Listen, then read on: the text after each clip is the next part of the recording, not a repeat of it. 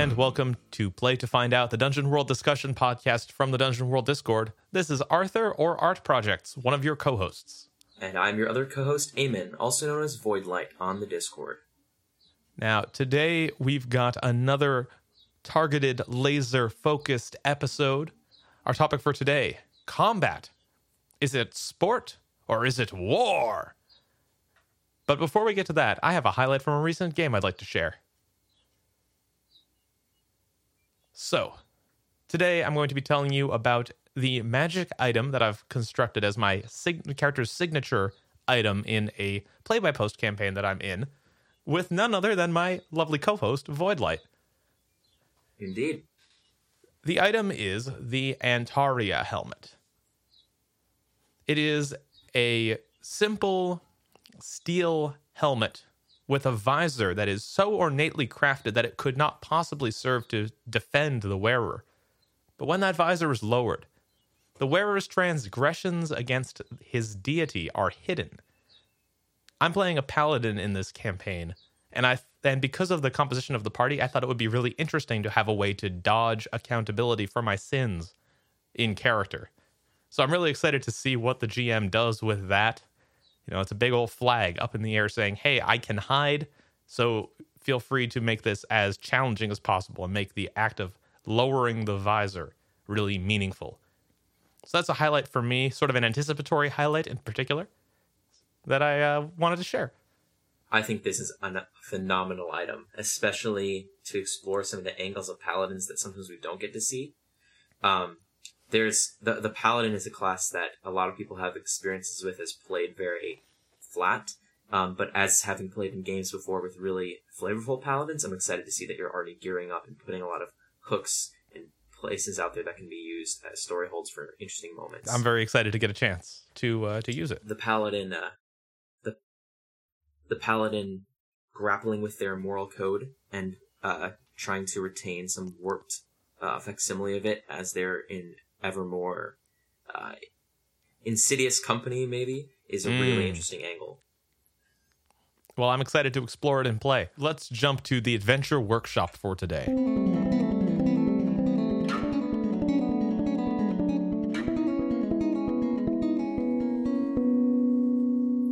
Now, Eamon, you're the one that brought this to the table, so why don't you describe what we're going to be talking about? So, for those of you who don't have any prior experience with this debate or this question, I'll try to summarize it in brief. Basically, role-playing games have combat, especially fantasy role-playing games, which if you're listening to a podcast about Dungeon World, you're probably primarily familiar with.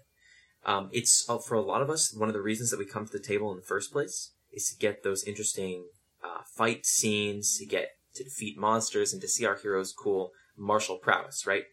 Even if they're the wizard, we want to blow stuff up with fireballs, at least part of the time. And you see this in the books, too.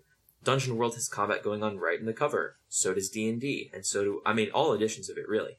And if you read through the books, a vast majority of the rules are given to arbitrating how combat goes, because it's one of the most danger and risk-fraught fictional elements of the game, and therefore has a lot of mechanics to arbitrate that.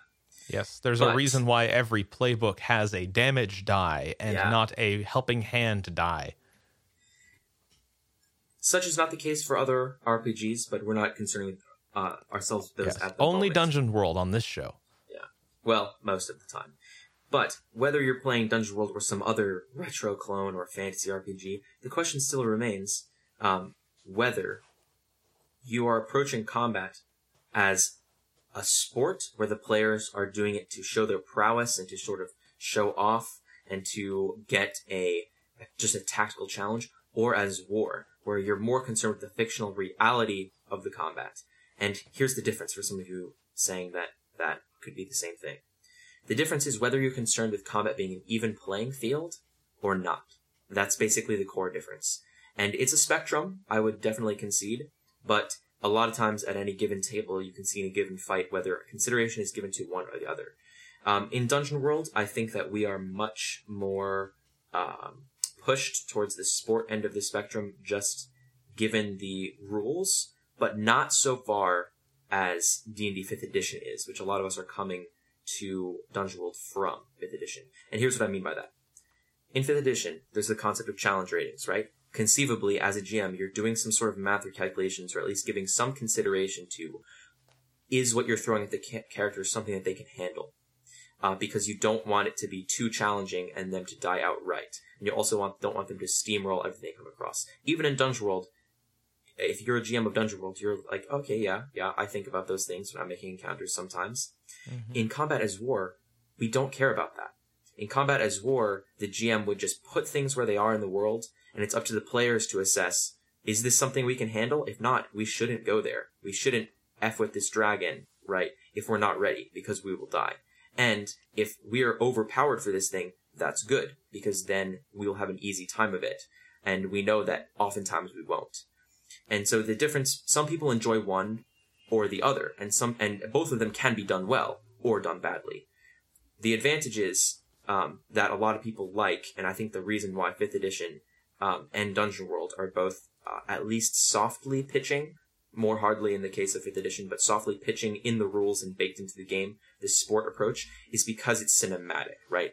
In the movies, there's always threat of danger, but we know the PCs will likely survive, right? It's surprising when a main character dies in a movie and the movie's not at its end.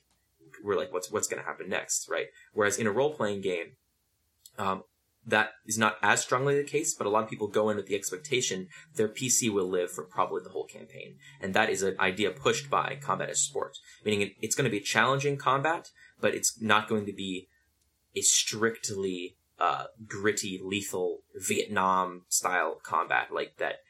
There's going to be high death tolls and things like that.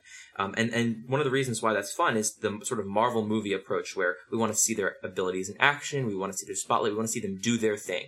We want to see the enemies do their thing too. But part of the enemy's thing is to die to the PCs, and so that just ends up happening, and it's pushed by the rules where combats are always inherently winnable. Like the GM, it would almost feel like cheating in the mentality, at least of Combat as Sport, for the GM to put you in an unwinnable situation, or for the players to be in that situation.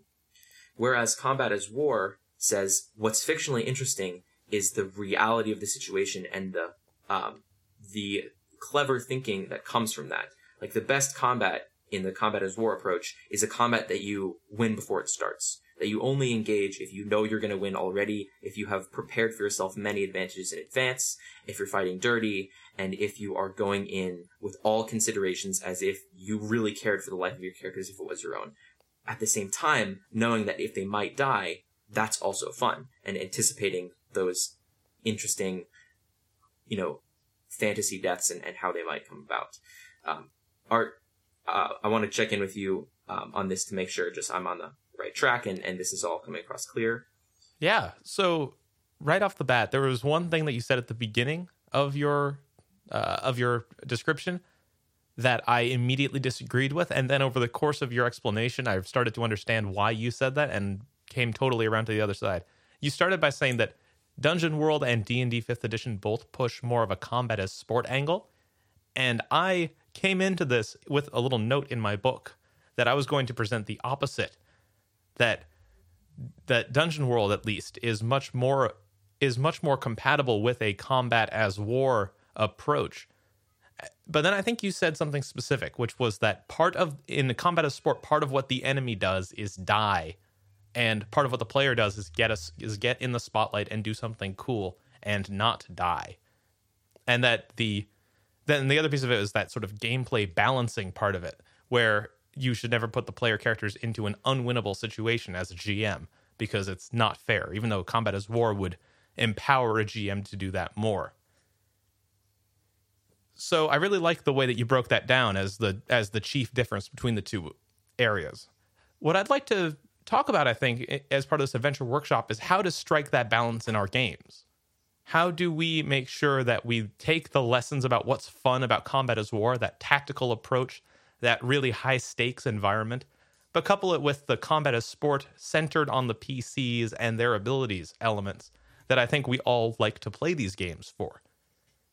I think a lot of this conversation is going to be meta talk, and I have a lot of stuff to say for meta talk, because a lot of this comes into how you present the game and how it is constructed, no matter what system you're playing in. But right here in our adventure workshop thing, I want to talk about setting up encounters. Like if you're setting up an encounter and you want to go in a certain direction with it, once you've already decided which sort of end of the spectrum or how far you want to go with it, what are some ways in fiction that we can like push that slider? Awesome. So for combat as sport, when we were just wanting to have fun cinematic combats, I think we've already talked a good deal on this show about. I think the assumption in this show is that we're looking for those movie moments, which is good and all in the spirit of Dungeon World, and a lot of that previous advice applies. And we've also talked about how you can almost pivot minute to minute in Dungeon World because we're less bound by the rules than empowered by them. Whereas in some systems, if you put something for the PCs, you're going to have you might have a rough time having to like fudge some rolls or adjust some health if the combat starts spiraling out of hand. Whereas in Dungeon World, every 6- result is a judgment call on the part of the GM for them to decide in fiction, do I want to push this really hard and make a hard move, or do I want it to be a soft move? Like you might simply put the PC into a bad spot instead of do a massive amount of damage to them outright, and that sort of thing. Additionally, in combat, you can push in fiction effects of things and how you frame a scene. For example, if a PC is on their last hit point and they say, I run up to the person and decapitate them, but the PC themselves is on really low health, you might call for a defy danger for them to do that, since they're fighting blood loss themselves, presumably, depending on how you're arbitrating what low health means in the fiction. And since they're in a really bad state, if you want the game to be more combat as war, more grittier, you might have to make more con rolls, to defy danger at con, to like fight through the pain, or you might make enemies that weaken the players tangibly, that sort of thing. Mm-hmm. But if you're playing combat as sport, like that's a great moment for them to simply give them every opportunity to succeed, right, in those odds, instead of making things harder for them. That, yeah, they're on their last hit point, but they're going to wipe out these last 5 guys without taking a scratch anyway, and let's see that. Yeah.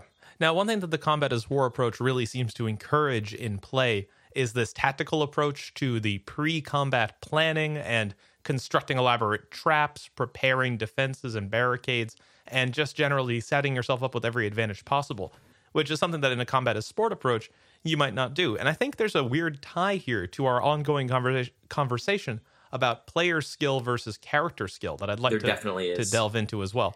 If I'm playing and I'm the fighter, I won't necessarily know that the best place to hold off these goblin hordes is at this particular choke point and that we should set a fire trap here, here, and here. I, as the player, won't realize how much I can plan for it the way that I will as a player while I'm actually engaged in the combat and thinking, boy, it would have been great if I put a spike pit here when we had the time earlier. And so I want to pitch one option that we have as GMs that we can bring to our table. It's to, again, steal something from Blades in the Dark and get flashbacks in the mix. Letting the fighter flash back and say, yes, I set up a spike pit here 2 hours ago because I anticipated this exact moment, is a really great way to bridge that player skill, character skill divide where the character would definitely know to do that.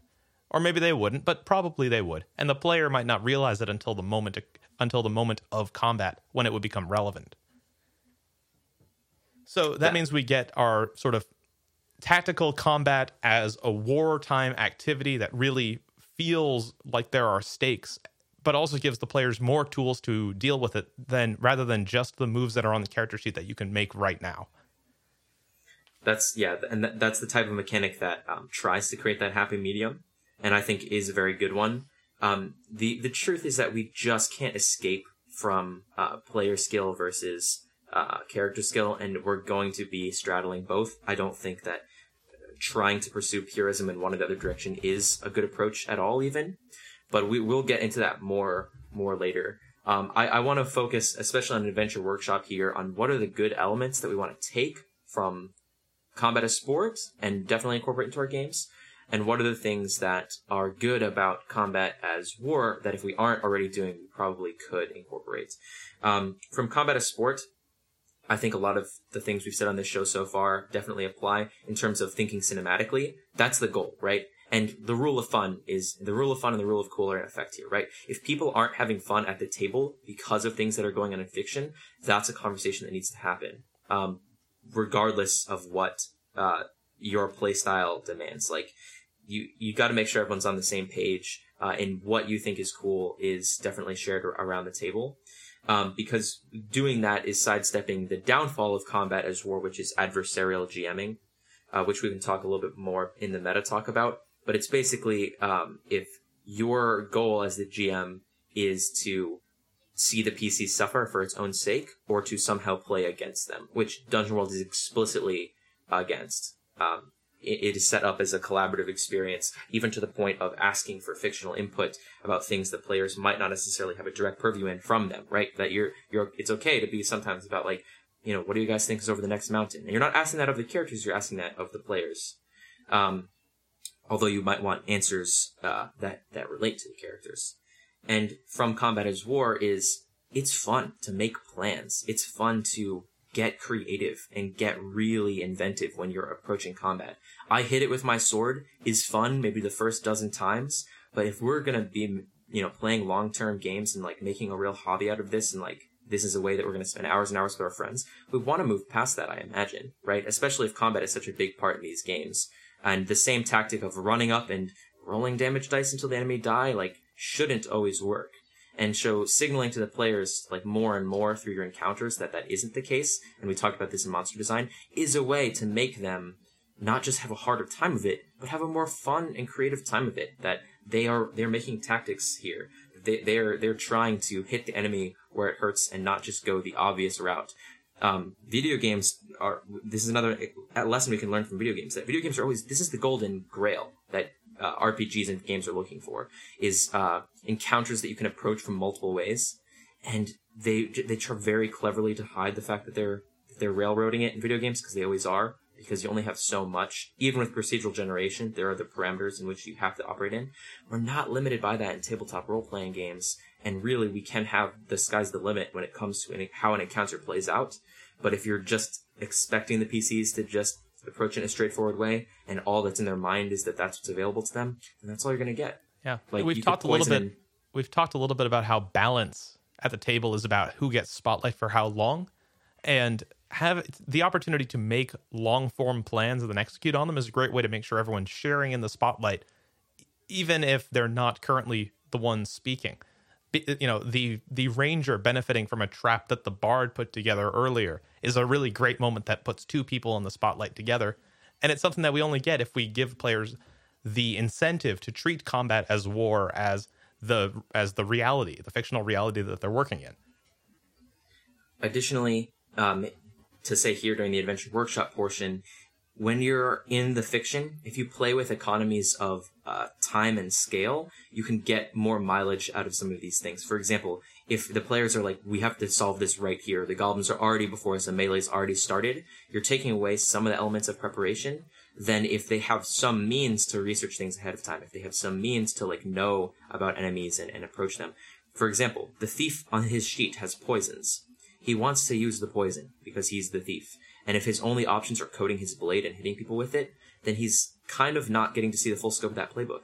What if the thief is able to poison the goblin's water supply like days in advance? And so when they come to the fight, it's clear that their numbers are reduced. And the thief is like, I did a thing. I'm helping the party by using my dirty tricks, right? Like I'm leveraging the fact that I'm a master poisoner and I can weaken people in ways I can slit people's throats in their sleep, like all that type of stuff. Like if there's no opportunities to do it, then it's just gonna feel a little bit more basic. And that's a lot of times that's just the fictional background that people are coming from. Like we don't really see that type of planning and that type of encounter in a Marvel movie or an adventure fiction. We see two people encounter each other, lock eyes across the field, like, oh, it's you, and then they just get to fighting, right? We don't see the rat's nests, the tunnel building, the trap building, the poisoning, the social negotiations to ally with the person that would have otherwise been your enemy. Those things are much less played up in that sort of fiction. But if you have the conversation with your players very directly, like, hey guys, think about all these themes. You want to explore those? I'm going to give you opportunities to do them. So make sure that you are looking out for those because it might enhance our gameplay. Some players are going to jump at that, especially if they're coming from more old school games. I don't know what your gaming group is like, but whether you know it or not, the assumption of some of older versions of D&D, which is the sort of lifeblood of our hobby, and especially Dungeon World's own lineage, did not have the same assumptions that we do today. Like, there is definitely a difference, not just mechanically, but also in how the fiction played out in older RPGs to today's. And so being aware of that will probably make you a better GM and player. I think we're ready to probably switch to meta talk, because there's a lot of this that's like bleeding into that. Right. I think it's time for us to stop the bleeding and get over to the next leg of our journey here with our meta talk. Today, we're talking about adversarial GMing, and sort of in the context of our combat as sport versus combat as war conversation.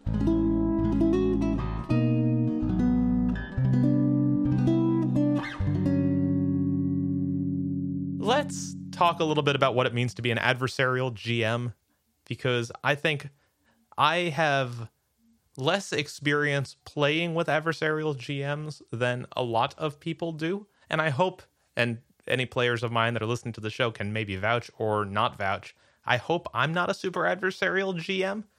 So, Eamon, what makes an adversarial GM? What really is the clear spotlight that shines on someone who is definitely bringing an adversarial mindset to the table?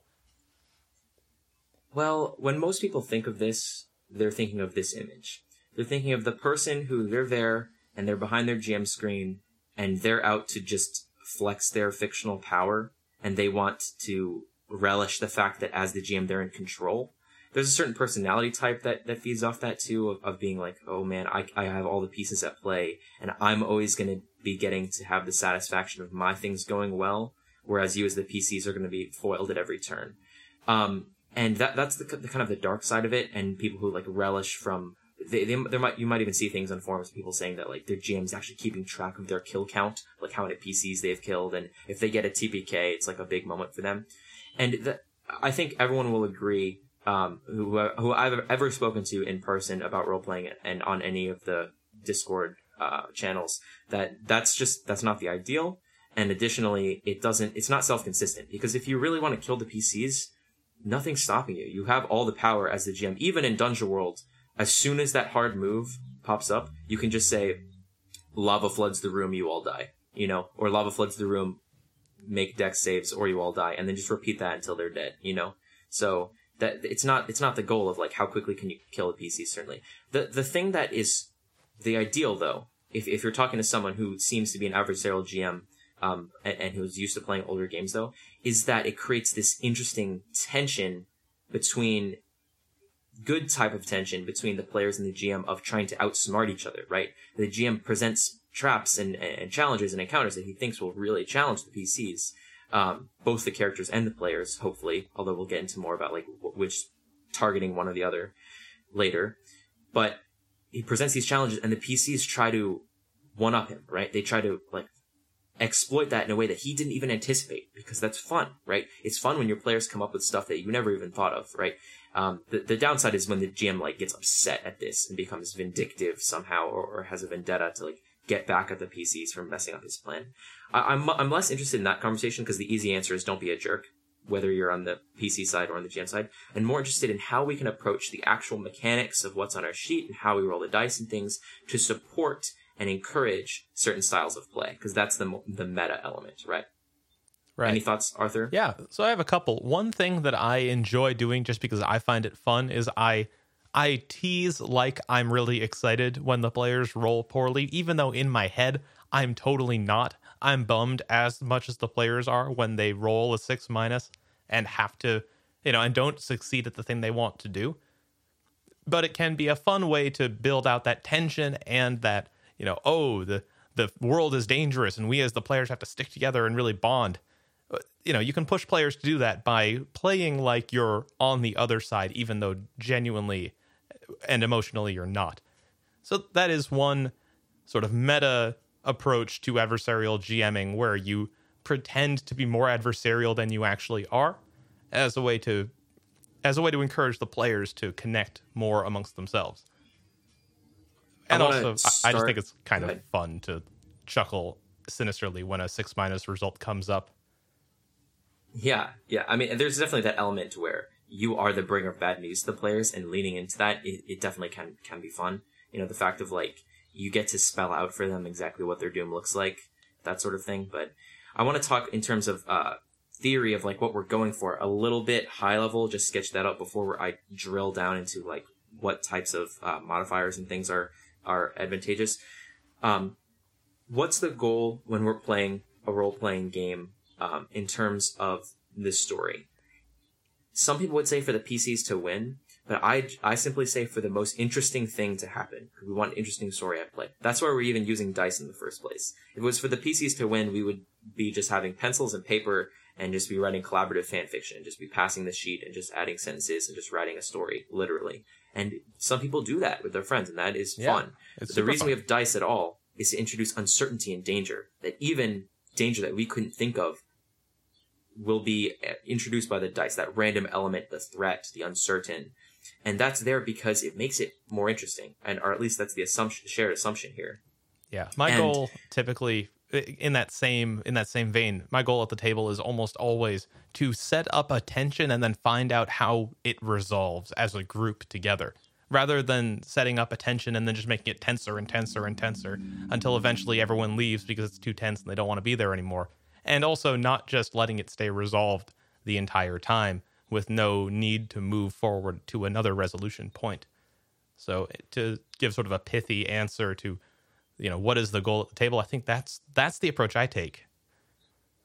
If the uncertainty is gone, the interest in the game seeps out. And that's the core principle. Hey, it's right there on the name of our show, play to find out. Yeah. If we don't have to play to find out, if I can walk into a session and be like, 99% accuracy, this is what this is going to end up as, then something's going wrong.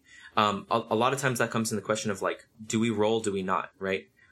For example, if the PC has safety and time and space to work, it's not interesting, there's no uncertainty. Let's please move past that as quick as possible, or introduce some uncertainty to like get that going. If this door, I had a situation once where our party was trying to cross a river, and I was a player in this circumstance, not a GM. And there was no obvious threat on the other side. We weren't being pursued. There were no enemies on the other side. We were just trying to cross a river in the middle of a journey to get where we're going. And this river ended up being over an hour of play of people coming up with just different ways of how to cross it, and the GM calling for a series of rolls, and those rolls failing, and we were and even things that were just not even allowed to be attempted because the GM's like, oh, that's not feasible. Like I was like, can I use, I've got these spells that can freeze things. Can I walk across the water, freezing it as I go, and other people just follow behind me? And they're like, no, because you can only freeze a 10-foot cube, and that cube become unfrozen when you do the next one, and that sort of thing. I'm just like, but, I mean, then can we just say we swim across and have it be done? Because we know we're going to get across this river. Like, I know that you don't want to kill us here. There's interesting stuff that I can see. You have a stack of paper there that's planned for us to get to. Why are we wasting our time here? Right? Oh. Like, why are we wasting our time in this river? And sometimes even a combat encounter can be like that, where it's very clear that we're just going to fight these guys and go on. And so if the threat, and you really have to be honest with yourself as a GM and ask yourself, like, am I just putting this here to, like, slow the players down? Is this kind of an uninspired thing of just, like, they're going to churn through these guys, and I don't really know why they're there, but these guys are there because I felt like there should be some goblins in this room. Like, ramp it up, or at least make it more deadly is just an easy way of making there be threat. Right. And let's look at both of those examples through the lens of the tension and resolution thing. The bridge cross or the river crossing, the tension in that to me is not, ooh, do they get across the bridge? Because of course they get, across the river. Of course they get across the river. They build a bridge, or they swim, or one of them transforms into a 30-foot long killer whale and straddles the river as a bridge. All possible options. But the tension of the river is, when they cross it, is the thing that's following them going to be able to cross it as well? When they cross it, do they have to leave something behind in order to not be dragged under by it? And it sounds to me like in that situation, those weren't the questions that were being asked. Those weren't the challenges that were being surmounted. We ended up crossing it, everyone full health, no spell slots expended. It just ended up being us making the right checks in the right order. Ugh. Like we were the exact same fictional state once we got across. The only thing was we were all more pissed off, and time had passed in real life. So right? That shouldn't be the thing being expended. And let's look at the other example, which is the combat encounter where the PCs definitely win.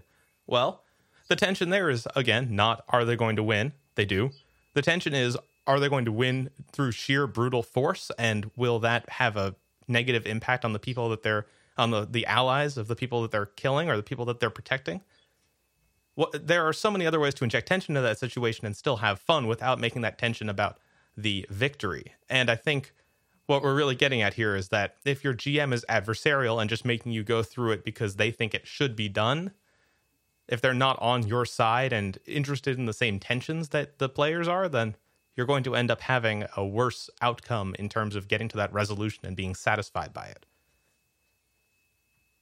I want to bring it back a little bit to combat, especially since we are talking about combat as war versus combat as sport, and talk about how we can change or not change so much as change the rules themselves, but how we can interface with what Dungeon World presents us with to influence the game in one direction or the other. I think I'll suggest for moving it towards combat as war, and maybe you can speak from the other side of moving it. You better believe sports. I will. Okay, so here's what I'm thinking. As presented, Dungeon World works pretty well for combat as sport. And what I mean by that, if you're saying like, how would it differ from a different system? Here's an example. When a PC is almost dead, they still mechanically function the same. They're having low health really doesn't do anything to you in Dungeon World. Additionally, you can restore half your health simply by sleeping, right? And if you have a week of rest, you're good to go. Zero lasting consequences. If you have a debility, those things can also be removed often, but also people don't often use the debilities. And even if you do have a debility, a -1 modifier is not that big. It's bigger than it certainly would be in a different system or if you're using a D20. But because the most common result in Dungeon World is 7 to 9, you still achieve your aims very often. And fictionally, that means the threats tend to be resolved before they can lethally harm you. So if you're wanting to challenge the players a little bit more for the good reason of making them think more and making them become more creative and interesting players and characters, to challenge the characters, go a little bit harder, especially on the 7 to 9s. You don't have to get crazy with your 6 minuses and be like, you're about to die and stuff like that. There can be that threat, but the 7 to 9s use up more of their resources, so that they are on their last ammo, and they have to really consider taking that thing. They have no more adventuring gear because they actually found good reasons to use all of it. And you can also enter into the game if you want to get a little bit more in terms of the grittiness of it, more debilities. Like actually have them start taking those debilities and create enemies that have plausible reasons to inflict them. And you could even have low health mean something, right? If you wanted to get a little bit, with the consent of your players, with that open conversation, you might say that below a certain threshold, they take a minus debility to a certain stat that's fictionally appropriate. And I want to give a quick example of a system that is already designed to do this for people that might be interested in game design and not know like why one system would be slotted to it more than another. There's a system out there called Into the Odd. There's a free version of it with some reduced art, but that still has the full rules that I'll link to. But Into the Odd is very much more on combat as war. The PCs don't have a lot of health, and their strength score is basically their health. I won't go super into detail, but basically, like, as you're getting hurt, your strength score is going down. So your ability to fight back as you're taking damage is weakening and weakening. The idea is that if you're bleeding out, your ability to hit back with all your force is really lessening. Additionally, when you roll to attack someone, you're just basically rolling damage and immediately dealing that to them. There's no to hit roll if you're in a melee. And the philosophy behind that is that misses aren't interesting, and that the combats will come to a deadly resolution one way or the other much quicker that way, when the PCs are guaranteed to hit, but so are the enemies. And fictionally, that's solved by the fact that the health in that game is more like stamina, which is ability to avoid harm, instead of that we're thinking of this as you getting hit but still being fine. And that is something that definitely can be ported to Dungeon World. If you wanted to, especially given how health is regained so easily in Dungeon World, you could narrate it as being that your stamina and your good battle technique is what health is representing. So even if you're taking damage in fiction, that might be that your PC is just barely avoiding these blows, but they're exhausting themselves. And then once you take that last hit point, you actually got, a solid sword blow to the chest, and that's enough to knock you out right off the bat, right? Which is what is represented in the fiction. Totally. Now, as far as combat as sport is concerned, it's funny that you immediately dove into use up their resources as one way to make it more warlike, because I'm going to make this same argument, but for more sport-like, but more from the perspective of if one of your goals going into a combat encounter is to make sure that the players are not going to lose, or that if there is a loss, it's due to bad sport and not bad dice rolls or bad planning.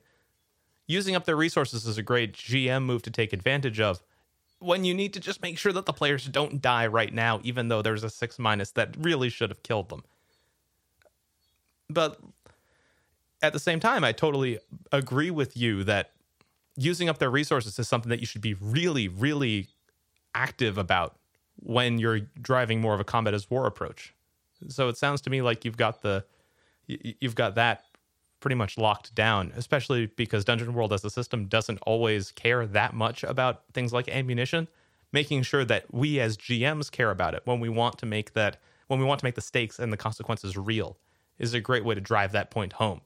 One of the ways that taking away resources is different in if you're assuming combat as sport versus combat as war, is in sport you having a resource means you can do a cool thing, whereas in combat as war you having a given resource might be the difference between life and death. Totally. Whereas it rarely is in sport. Like, for example, like that last piece of adventuring gear I might be saving and not using it even when opportunities are presenting themselves, because I know that when the night comes, if I don't have the ability to start a fire, I might take damage from the cold. Like, that is an established threat sometimes in games where you are really pushing the lethality of it, because you want the players to understand that this is a dangerous world. Whereas that's not emphasized as strongly in combat as sport, and adventuring gear we care more about seeing it used for something creative, of like pulling a rope out of nowhere, right, like to tie up an enemy.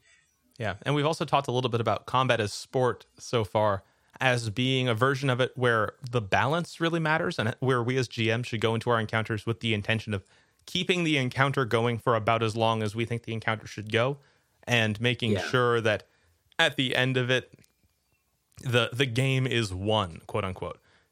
Now, one way to do that is vary the things that you as the GM consider to be a trigger for Defy Danger. There are times when I'm running Dungeon World where I will try to really make Defy Danger part of what's going on, because I think that what the players are describing genuinely does trigger it. There are also times, though, when I will miscalculate how hard a combat encounter is when I design it, and bring it as my prep, and then find out that they've already managed to eradicate it before I've even really gotten a move done. That's a time when I might say, I'm going to make a couple more Defy Dangers happen just so that everyone still gets a chance to be a part of this, and so that the stakes are a little bit higher, a little bit elevated. And then there's the reverse of that, where I inadvertently create a combat encounter that is way over the line and don't realize how much it's destroying the PCs until sort of it's too late. And that's when relaxing the conditions under which I have required Defy Danger to trigger, and basically reducing the number of dice rolls that happen, is a way to pull back on the throttle a little bit, pull out of the dive of PC health and hit points. One other. Oh, sorry, Eamon. Do you want to? I've been trying to think of a way to make this succinct in a metaphor format, and I think that combat as sport is a little bit easier to describe that way. Oh, totally. Because as the GM. And Dungeon World is really good about this, which is why this doesn't just apply to the GM, but to all the players. At different times in the game, you're putting on the hat of director, right? As the GM, you're making calls the director would have to make of what's interesting right now. We don't have to run by the same rules all the time in terms of this is, when someone's in lethal harm, we always treat it this way. Sometimes you put up the pressure, sometimes you ease off, depending on what is interesting cinematically right now, because that's what you're going for as a table. Whereas as a combat as war, you have decided that it's more interesting for things to be a little grittier is not a great word, but that's what I'm going for here. And so you're putting on the hat of almost like a trainer or a coach, or at least a teammate, that you're pushing them to make them better, and wanting to see them really be challenged, and also validating their plans. Yeah. Like if you are gonna go the combat as war route, you have to allow the PCs to succeed when they come up with something. Like you were saying that you're not an expert at military tactics. You shouldn't have to be. As long as you come up with something that's interesting and plausible, we should see that get great effect. Like if you poison the enemy's water supply, the GM shouldn't be like, well, that doesn't do much. Yeah, like, they're that should do goblins. They're something, immune to poison you know? is a bad answer in that case. Right, and if they are, like, the PCs need to have other options for what they can do, right? If they think about flanking the enemy and they try that, like, it should go well, or at least have the opportunity to, so that they try it again in the future. Like, we want to see them stack up advantages. We want to see them, like, seek out enemies when they're sleeping to kill them in their sleep. We want to see them use, like, their powerful spells against people that can't resist them to just wipe them out. Like, and as a player who leans sometimes towards that, I can definitely say that their players will appreciate it if they're of that bent. Like, there are some times when I was playing 5th edition games where I wanted to use a spell that would just resolve the combat encounter right off the bat, right? Like, if I cast Sleep and I managed to make everyone fall asleep, the GM shouldn't think of some, like, tricksy reason why we can't just kill them now. Like, I managed to put the entire enemy force to sleep. Like, the rest of my party is benefiting from that. Whereas some people would think that my party isn't benefiting from that because I robbed them, I stole the spotlight, or I robbed them of their ability to, like, use their devices or something like that. But this is an opportunity for us to, to strategize, right? Mm-hmm. Now, to your point about there being a succinct metaphor for what combat as sport is versus combat as war, I'd like to pitch something for you. Go ahead. Combat as sport is professional WWE style wrestling. Combat as war is Olympic wrestling. Or MMA. MMA, also a good option. The surface level appearance from an external perspective is a little bit is comparable with little bits around the edges being slightly different, but the actual experience of participating in it, totally different. And I think whether your table really prefers the Stone Cold Steve Austin versus Macho Man Randy Savage experience, or the knockdown, drag out 12 rounds in the ring against a superior opponent approach, there are ways to do both. There are ways to do both in Dungeon World, and to move the slider from one side to the other as you go. Can I do you one better with that metaphor? Oh, yeah. I'm sure some of our listeners are screaming. I think combat as war isn't MMA because I realize that is a sport. It's a street fight. Like, it's a real life. Like, you fight dirty. You want to pull out a firearm when this guy doesn't have it. You know, you want to kick him in the balls. Like, you want this to just be over. So actually, right? I want to push back a little bit on that layer, which is that we have to remember that combat as war is still bound by rules for the GM and for the players. Like, an adversary, it's bound by the rules of the game, though, right? But that fictionally you could pull out anything you have on you, right? In a street fight, the rules that you're bound by are the rules of physics, right, and real life. Right, but I think that the adversarial GM approach to the street fight is to pull out a gun and shoot the opponent cold dead in the street.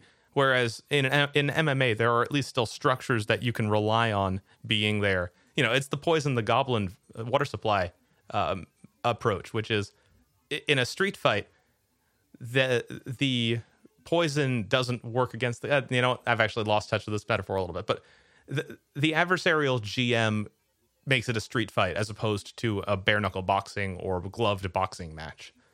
Well, you see what I'm saying is that you don't have any hands tied behind your back, whereas in MMA, like, you do. Like, you're not allowed to bite. You know, you're not allowed to break their bones. Like, specifically, you can't just stomp on their foot over and over. Like, there's certain things that actually a very intricate amount of certain things that aren't allowed. Whereas in the street fight, it is just survival. It's all tools available to you, nothing held back. And I think that's what is interesting to people about playing that way, is they're really thinking about their character pulling out the last stop, right? Your character might use the brooch on their cloak as a way to, like, stab an enemy when their weapon isn't in their hand and they're in close combat. Like, that's interesting, right? Whereas you don't need to do that in combat as sport because that situation just doesn't happen. You're never that far against the ropes usually. You know what I'm saying? Totally. Yeah. I don't want to dive too much deeper on, is it like a street fight or is it like, a boxing match? But I think that from both perspectives, there's lessons we can learn. You know, what rules do we bind ourselves by as the GM? You know, when do the gloves come off? When do we pull the gun? These are the questions. But I guess the metaphor is already made for us, that sport versus war. So. Totally. But I think one way or another, as GMs, the thing we need to just keep on checking in ourselves is, are our players having fun? Can the players do something right now? Golden rule. And also, is this interesting? If not, how can I make it so? Totally. You know? Am I being a fan of the characters right now? If not, what can I do to show that I am still a fan of them, even though I'm just grinding their noses into the dirt?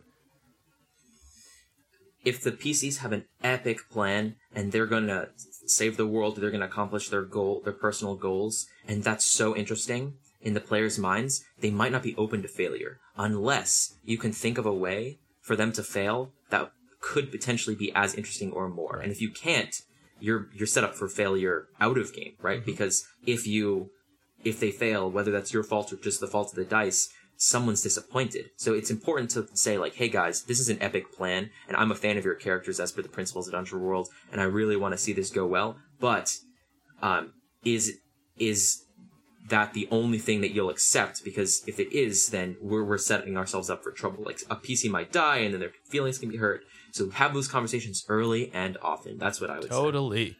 And then to one point that I think you drifted towards there, the other piece of it is make combat situations where if your players lose, they'll be kind of happy about it. And there's no better way to do this than to give them a really good thing to be fighting against, something that is so exciting and memorable that when they lose to it, it's not a sad encounter, it's a story that they get to tell later. And that's that one last lesson from professional wrestling that we can bring to the table. Make sure that your heels are as memorable as your faces. Absolutely. I think ultimately where the battle lines, go for it. Pardon the joke I'm here, not gonna stop you. Are kind of dissolved and we come together is that the reason that people play Combat as War is the same reason people play Combat as Sport. It's to create stories that will stay with us, that will become highlights, that will become picture thises, right? Yeah. And whichever one is going to get you there, you figure it out and pursue it with all that you can, because talking about how you used something that wouldn't be traditionally a weapon to like narrowly escape is really interesting, the same way as talking about how some big high-flying moment of jumping from airship to airship, and stabbing the enemy with a chandelier or something weird like that is as cool as well. Like the stories that these generate that stick with you are the goal. That's how you win in a role-playing game, not just by surviving the session and not just by racking up PC kills. That's for sure. Well, this has been Meta Talk. I think now it's time for us to take off our GMing hats and put on our picturing glasses with Picture This.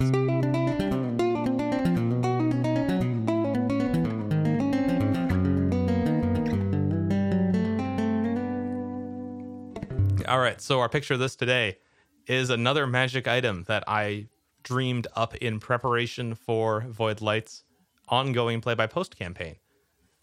This is the Traveler's Cap.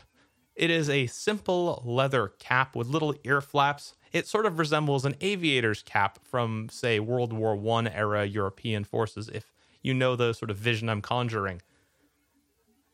The wearer of the Traveler's Cap can control and command any vehicle that the player is on or in, that the wearer is on or in, as though it is an extension of their own body.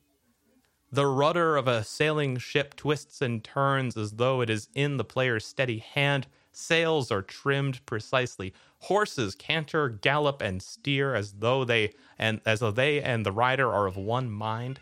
Even a simple horse-drawn carriage or cart has almost a GPS-like or a self-driving car-esque ability to navigate with minimal focus from the driver. So this is the Traveler's Cap. See, that's actually quite a bit more interesting than I thought when you first pitched it, simply saying that you can control any vehicle, because I didn't realize that it might extend to things like horses and that. And I like the idea that you can do something like you're backed up in an alley being cornered by some people, and you can call your horse to you, like Batman would call his Batmobile because of a remote control, and it knows where you are and seeks you out and jump on it and gallop away. Like a real horse couldn't do that, right? If it's out of earshot, you're out of luck. But if you're linked to it because it's a magic item, that's really cool. I like that quite a bit. Yeah, it's a cool item. Let us know if you use it or if you have problems with it. We'll be looking out for that. And maybe if we get an email from you or a message from you, we'll get a chance to read it in discussion on the show, like we're about to do right now with this message from Tauren Blood on the Discord. We have the following question. What tips and tricks do you have for table management? Specifically, how do you keep players engaged and on task in a live game? All too often, getting players to focus is like herding cats. That's from Torin Blood. Well, Eamon, the question stands, how do we keep our players focused on the game while they're at the proverbial table, especially if we're not all in the same place, if we're playing over the internet somehow? When he says in a live game here, I was taking that to mean in person. And I think that's where this question focuses most, because a lot of times when we're playing online, it's asynchronous. And if you're playing PvP, this question is actually a lot easier to answer because people are only coming to the game when they have the attention for it, and it's in short bursts. Right. I think in person, I want to answer this question in terms of when it is happening, when we are waiting on each other to speak out loud to participate. Okay, so I'm just saying a lot of my tips are from experiences in person. Totally, yeah. Maybe you want to speak to the you got it voice chat. Okay, so in person, the first thing is know what causes people to get off track or distracted. Crowds sometimes are just simply hard to control. So if your gaming group is looking more like a crowd, it might be important to consider what options are available to you. For example, if you have more than 6 people, not including the GM, it's going to be rough. I don't care who you're with. That's just pushing the limits, starting to at least. A group of 10 PCs with 1 GM is almost untenable. And most people, most experienced GMs would not agree to GM for that many people. You can split it into 2 groups. You can do it in multiple days, have 2 games running parallel, whatever you want. But it's just simply too much for everyone to both get their spotlight and be interested while everyone else is talking, because we're simply limited by the fact that at most maybe 3 people can be talking excitedly at once before it just becomes utter chaos. Additionally, depending on how long the game's going to go, I would say refer to our episode about food. If people are hungry, they'll be distracted, but also if they're eating at the moment, they can be distracted. So depending, figuring out when people are going to eat and where that's going to be and how that's going to fit into your sort of schedule for the evening or the morning, I guess if you're playing in the morning, is important. Lastly, my last sort of overview tip would be phones and other devices. Those can be definitely good to have at the table, and you don't want this to be a not fun place to be where it's like a convention, like out in the woods, like camping, sort of retreats, or a classroom where your phones are like straight up taken from you. Although that can be a solution if your group wants to go down for it. If you want to put a little basket in the middle of the table, be like, everyone drop your phone in here. We're doing in-person game time now. That's cool. I know I definitely myself like to look up spells on my phone. I like to have digital character sheets, that type of thing. So just address it with your players. Be like, hey guys, if you're on Facebook like during this game, that's a little rude, or at least it could be. Let me know how I can make the game more interesting for you, because I want to, right? Like, we're all there to make it, whether you're a player or the GM, that can be a good thing to say. I'd be like, hey guys, I want us to be engaged, because when we're listening, when other people are talking, we can jump in and add devil's bargains, right? Like, I'm thinking in terms of Blades in the Dark, where it's encouraging you to be listening to what other people are saying. But in Dungeon World, you can be like, ooh, here's something you can try, or yeah. I'll aid I think you, that move right? triggers right now. Yeah, or I'll defend, I'll aid. Like, be collaborative, and that can only be happening if you're the good player who is listening even when you're not the one speaking, right? Totally. Now, of course, when you're in an asynchronous game, a lot of this stuff flies, in sort of a different direction. Do you have any strategies for managing play-by-post attention and focus? Do you find that really comes up frequently? Just because in an asynchronous game, there definitely is strategies. One of them is change your expectations. People, it's simply a cultural thing that people are more flighty on the internet, right? You can be talking to someone and they can disappear, and you can kind of get ghosted where you're like, this person could be literally dead. I have no idea. They just stop responding to my messages. That happens sometimes, and just be okay with it, and don't get too invested sometimes. That's different than in person, when your avenues to follow up with someone just might not be there. Additionally, try to, when you are with someone, just try to show them that you care, and that you're not going to turn around on them. Be like, hey, you haven't responded in a while, or you haven't posted in this game for a while, or you seem to be just a little terse or like posting less and less. Is there a way that I can draw you into this game more? Is there a way that I can get out of this? Or if you're the player, say like, hey, are you still interested in running this game? I'm getting a lot out of it. I appreciate it. That might give them the motivation to want to go back into it, because the truth is, on the internet, attentions are just shorter by default, right? Like people, they start things and stop things and they lose their interest, and new campaigns are springing up all the time. And so, yeah, additionally, planning games that actually can end instead of just spiraling on forever. I definitely want to talk about that in a later episode, about like what ending a campaign ideally could be. Totally. Like. All right. Now I just want to cover how to manage the similar question during a live but not in-person game, which is a format that I find myself playing in mostly these days. One strategy that I employ as a GM is when I swing the spotlight to a different player, especially a player who hasn't piped up in a while, I give a very brief summary of the situation, just a sentence or two, that gives like a clear call to action for that player that fits that player's or that player character's skills. For instance, the skeletal elephant turns its trunk towards you and bellows a raspy trumpet. Now, as its trunk flies up, you see a small gem underneath it, colored differently from the rest of the skeleton. It's a small enough target that it will be hard to hit, but you could probably get the shot if you want to take it. What do you do? Is a good way to give a player like a hint at something that they could do right now, just in case they weren't paying attention and don't already have something loaded, while also not saying you have to do exactly this. So yeah, just in general, giving a player a golden opportunity when they're first being engaged again is a good way to just keep the game going and not have people feel bad about asking, oh, what happened? I'm sorry, I was on Twitter. Yeah. I think the last piece of advice I'd probably throw out there, and this one can span all three, whether you're playing with people on Google Hangouts or through a voice channel, if you're playing play by post, or if you're playing a live game, is regular or at least periodic check-ins. Like, hey guys, how are we doing right now? Energy-wise, are we still enjoying this game? Is there any, like, here's an open invitation for you to give me any feedback that you might have been sitting on and waiting for a good opportunity to say. If you've got any problems, you can, and you don't have to say them right now in front of everyone if you don't want to. You can PM me or talk to me, like, in a bit.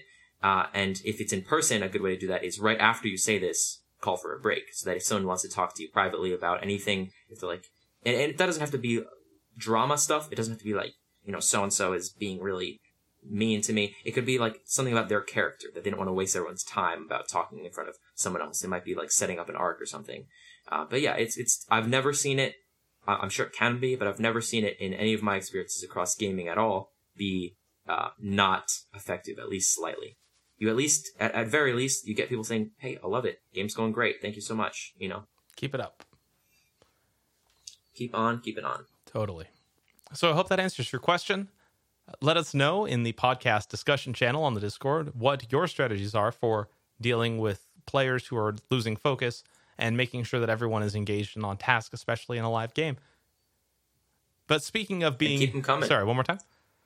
I was going to say, and keep them coming. These questions are great. These have been great questions.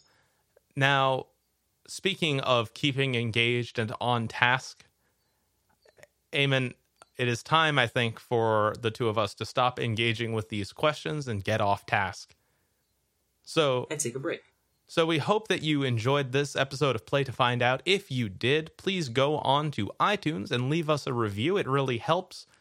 Just knowing that people out there care enough about it to say nice or negative things about it is enough to make the Apple algorithms think that what we're doing here is worth sharing with more people.